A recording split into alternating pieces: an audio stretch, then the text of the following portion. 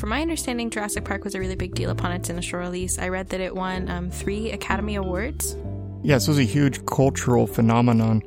You couldn't go anywhere without there being Jurassic Park on something, because the logo. And so you would go out to eat. At McDonald's, there'd be the logo. You would go to Walmart, there would just be an aisle full of toys with the logo on it. And what's really amazing is that you would turn on the news, and they were talking about Jurassic Park. But they were also talking about science. And this movie really captured the imagination of a lot of people, including myself. And so there was kind of a phenomenon where you had people interested in DNA, whether they were going to pursue science or not. So you go get your hair cut, and the person would be talking about DNA and talking about genetic engineering, and it was incredible. Do you have a favorite Jeff Goldblum quote? From Jurassic Park? Yeah, from Jurassic Park. Life finds a way. I forgot that he said I really like the one where after he's been wounded and he says, yeah, but John, if the Pirates of the Caribbean breaks down, the pirates don't eat the tourists. I can't imagine being in searing pain from my leg and then still sassing someone. My other favorite was your scientists were so preoccupied with whether they could that they didn't stop to think whether they should. Yeah, that's a really good one. That's a really important quote, I think. When Jurassic Park was first advertised, it was touted as a movie 65 million years in the making.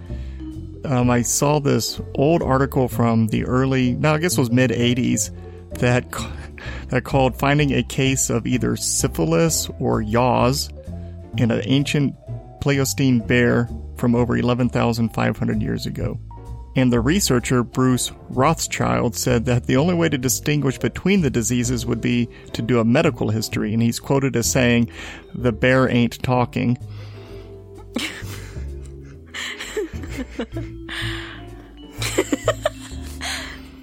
The researcher also said that it's probably Yaws disease because that can be transmitted by flies. Otherwise, the researcher said, and I quote, "You have to explain how a bear got syphilis." I'm Dr. Dustin Dilophosaurus Edwards. And I'm Faith Cox. Welcome to Germomix, where we go to B from A in the most roundabout way, a mixture of microbiology and history. In this series, we connect different aspects of modern life and society to microbes through seemingly unconnected natural events, discoveries, and inventions. How else can we connect blockbuster movies to syphilis? Let's find out. I read a tweet about Jurassic Park being a scientifically accurate movie. Now, it's not the most scientifically accurate, and there's some problems like the DNA replication and the way the dinosaurs are represented, but it was a lot for its time. There are more scientifically accurate movies now, though, such as Interstellar, which did a really good job representing the black holes. Yes, Chris Nolan worked with actual scientists and to create that black hole, and he actually changed it a little bit. It was too realistic initially, Ooh. And then he had a little bit of artistic creativity with it. Yeah, and it looked pretty similar to what we were able to visualize now, thanks to the work of Dr. Katie Bauman and her team. There's also Contagion, where the director worked with epidemiologists to see what it would look like if there were to be a global pandemic that occurred, and how it would look from an epidemiological standpoint. That movie had Kate Winslet in it. She played one of the doctors that helps track the virus and does some of the boots-on-the-ground epidemiology. I hear that Kate Winslet keeps her Oscar in the bathroom so guests can do pretend acceptance speeches in the bathroom mirror without being embarrassed. Do you think people wash their hands afterwards? Afterwards or I hope they're washing their hands before they're handling someone else's award. They should do it before and after. I hope so. I can't imagine. It's probably a disgusting Oscar otherwise. There's this man, Ignaz Semmelweis, that could be attributed as the inventor of hand washing. He was called the savior of mothers. In the 1840s, Dr. Semmelweis discovered that the incidence of childbed fever, which was just any bacterial infection as a result, or after giving birth or having a miscarriage, that those infections could be dramatically cut by having physicians wash their hands with an antiseptic. Semmelweis was a Hungarian physician and scientist who worked in Vienna, Austria, at a maternity institution. The maternity institution that he worked at was set up as a gratis institution and offered to take care of any infants that were not wanted, such as illegitimate children. How would you define a gratis institution? A gratis institution is one that's like free. However, in return for these free services, the women would be subject to the training of physicians and midwives. So it wasn't like entirely free, but... Yeah, it sounded like maybe a bad deal. Maybe. It was a bad deal, but because it was the best that some of them had for like illegitimate children, they went through with it. What some of them would do is that they would give birth in the streets en route to the clinics because it still qualified them for like leaving their illegitimate infant to be cared for by the clinic rather than taking it home with them. And he noticed that the women who gave birth in the streets were having significantly lower rates of childbed fever, which didn't make sense to him because he thought the incidence of childbed fever in birth and street births and clinic births should be at least equal.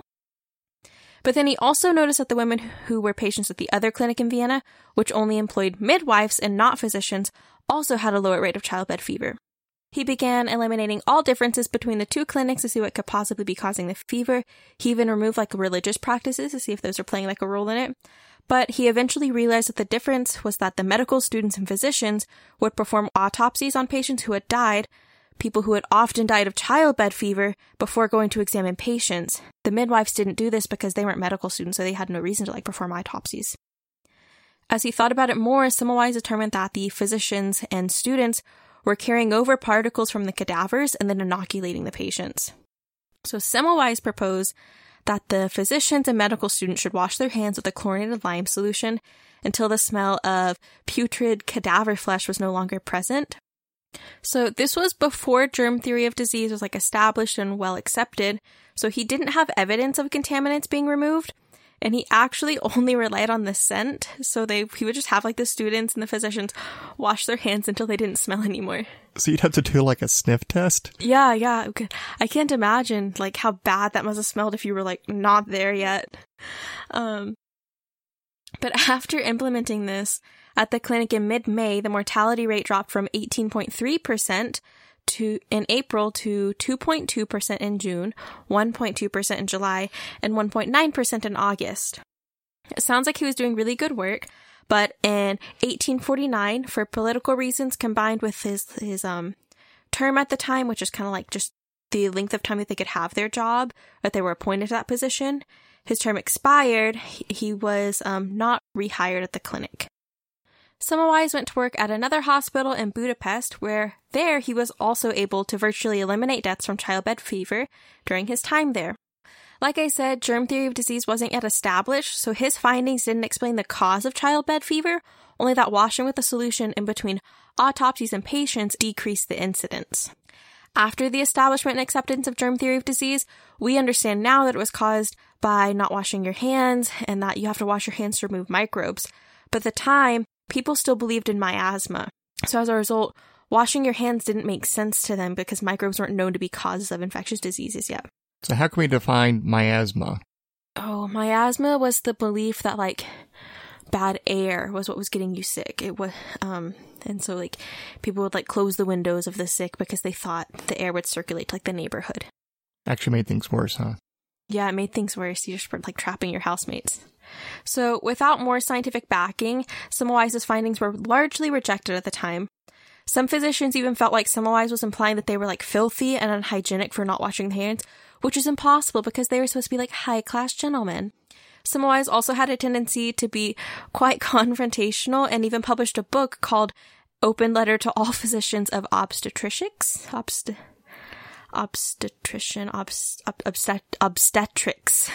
in 1862, where he lashed out against the critics of his first book, Etology, Concept, and Prophylaxis of Childbed Fever, which was the main literature regarding his hand-washing concept. In the end, Semmelweis' findings weren't very well disseminated by him, and as he lashed out against critics, it made a lot of the medical community turn against him and start rejecting his idea.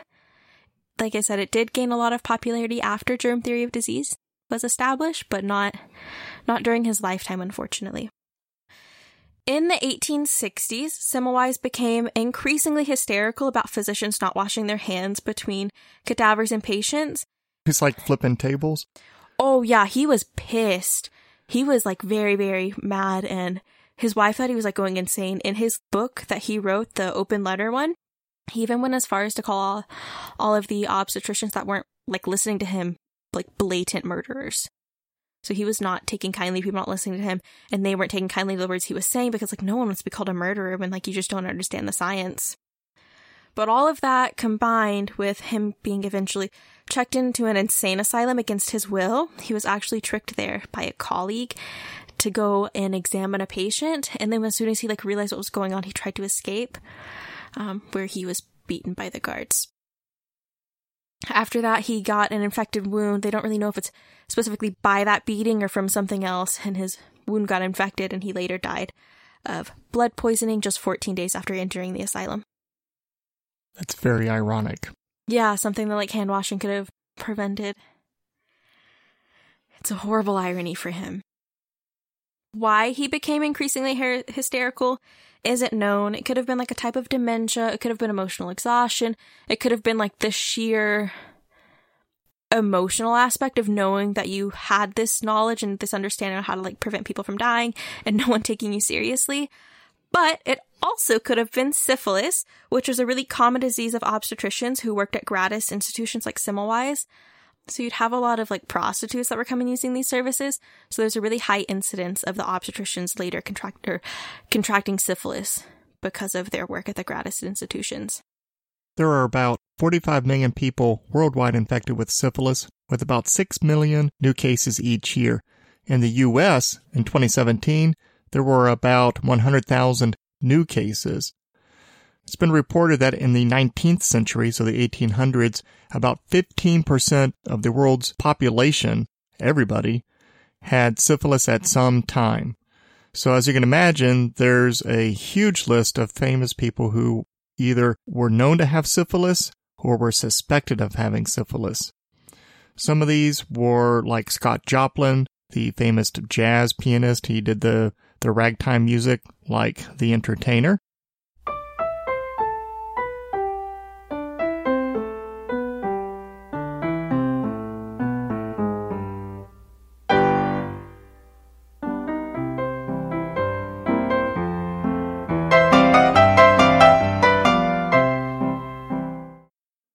Or the Maple Leaf Rag.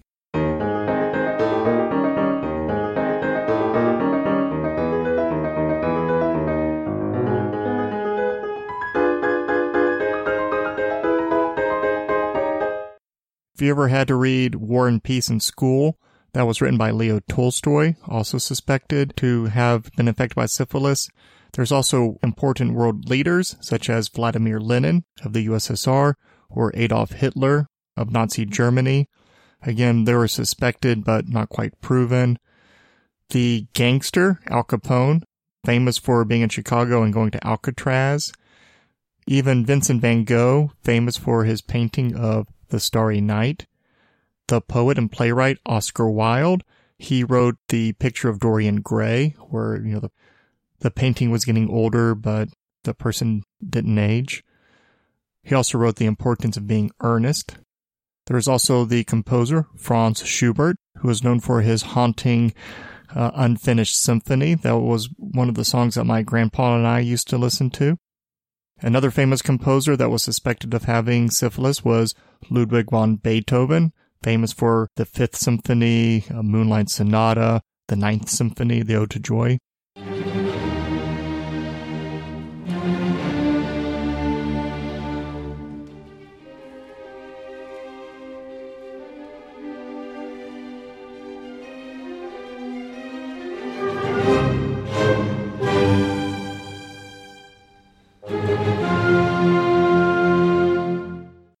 Another world leader that's often included on this list is Napoleon Bonaparte, and that's because he died of arsenic poisoning, which was a popular therapy at the time, and so some people consider that maybe he did have syphilis.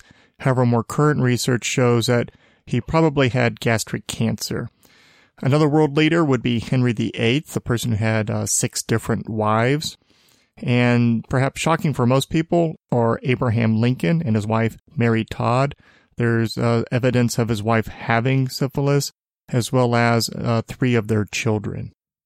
Syphilis is caused by Treponema pallidum, It is a spirochete, and it looks just like a corkscrew. So if you ever drink wine and you put in the corkscrew and you twist it, that's very similar to how they're shaped.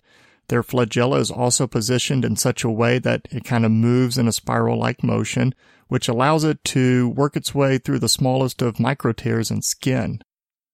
Syphilis is most often transmitted as a sexually transmitted disease, but it can be transmitted from mother to child during pregnancy or at birth, and they call this congenital syphilis. There's no approved vaccine yet, but it can be treated with the antibiotic benzathine penicillin G, or if the person has an extreme penicillin allergy, you can treat it with doxycycline or tetracycline. Syphilis has 4 disease stages, and it's often called the great pretender or the great imitator because there are symptoms of syphilis that are similar to other diseases. The first stage, in primary syphilis, which occurs after about 3 weeks after infection, a skin lesion or an ulcer appears that's called a chancre. And this is the symptom most people picture or imagine when they think about syphilis. It is circular, about 1 to 3 centimeters in diameter, so about the size of a fingernail. And even though they look like they might hurt, they're actually painless and not itchy, and they're firm. So they're these firm, round lesions. And they're going to occur at the place where the infection occurred at. So it's going to appear on the penis, the vagina, anus, or on the rectum, on lips, or in the mouth. Secondary syphilis happens after about 1 to 3 months. It is a non-itchy rash that's going to appear, and it will appear also on the palms of hands or the soles of feet. And on the body, it's going to look like raised discs. And I've viewed several photos of this, and if you look at somebody from the back, so on their back torso, it looks like it covers about 80 to 90% of the surface. So many of these raised like nodules. During this stage, there's also lots of other symptoms that can be associated with just feeling bad, such as having a fever, a sore throat, weight loss, and headaches. A third stage of the disease is latent syphilis. So this is when you are infected, but you don't show any symptoms after having secondary syphilis. In the fourth stage, without treatment, a third of infected people will develop the tertiary disease, or tertiary syphilis. This occurs about 10 to 30 years after the initial infection occurred, and during this stage, syphilis is no longer infectious. However, you're going to start to see multiple organ systems affected, including the brain, nerves, eyes, the heart, blood vessels, liver, bones, and even joints. Symptoms of tertiary syphilis are going to vary depending on which of the organ systems were affected. So, for example, if it impacted the brain and the nervous system, it's going to be called neurosyphilis, while if it was affecting the eyes, it would be called ocular syphilis. I follow this medical historian on Twitter, and she tweeted about how there was this gentleman in London that had these no-nose clubs where she just went out on the street and he saw everyone who also didn't have a nose, and he didn't have a nose for reasons, most likely syphilis. And he invited all the noseless people to his house for dinner. They just had these clubs of everyone without noses where they just were able to live life and have companions where no one was judging them for not having noses, because not having a nose was frowned upon at the time. And so they just had these parties of people who had the same struggle, and they were judging each other for their struggle. The chef of the gentleman even he would roast whole pigs for them and then cut the snouts off the pigs when serving it to them. For our Science and Society message, let's talk about public trust in science. So last month, the Pew Research Center conducted a study that showed public confidence in scientists to act in public interest has increased in recent years, where half or more Americans have positive views about science. However, most still turn a skeptical eye to issues of scientific integrity. There are lots of reasons why there is a negative view towards science. There was the Tuskegee experiment, where poor black sharecroppers who had syphilis were told that they were going to receive free healthcare, but they didn't. Instead, they were part of a 40-year study to observe the natural progression of syphilis disease. Yes, and this was occurring in the 1940s onward, so right around World War II. Yeah, it ended in the 1970s, actually, so it was rather recent. Of the original 399 men with latent syphilis, 28 had died of syphilis, 100 were dead of related complications, 40 of their wives had been infected, and 19 of their children were born with congenital syphilis. There was also the Guatemala experiment, which was led by a physician that had a role in the Tuskegee experiment. In this experiment, they infected healthy people with syphilis, either through a direct injection or using known infected prostitutes. They would send the prostitutes to have sex with prisoners. Yes. Only half of the infected received treatment, and those experiments occurred around World War II in the 1940s, and the effects on our society have lasted more than half a century. In a study from 2013, it appeared that HIV rates had doubled in Washington, D.C. in the 5 years previous among people who identified as Black, and there was a big question as to whether the rates had actually doubled, or was it just that public trust was finally improving enough that people were no longer fearing and hiding from authorities in white coats, but were getting tested and responding to surveys.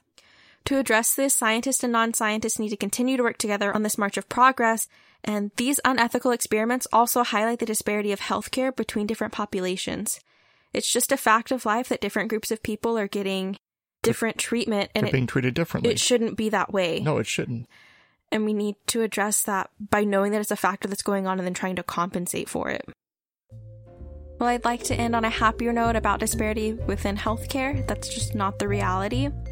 I'd still like to thank you for listening to episode 5. It's on the syphilis. Show notes, transcripts, citations, and social media links are available on our website at germamix.com.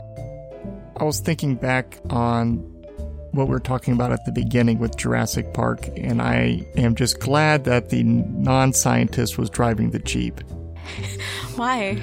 Because there was this guy I know, we were headed towards a conference, and he, no matter what, would stop at 3 hours. Yeah. So he'll drive just 3 hours and then stop, take a nap.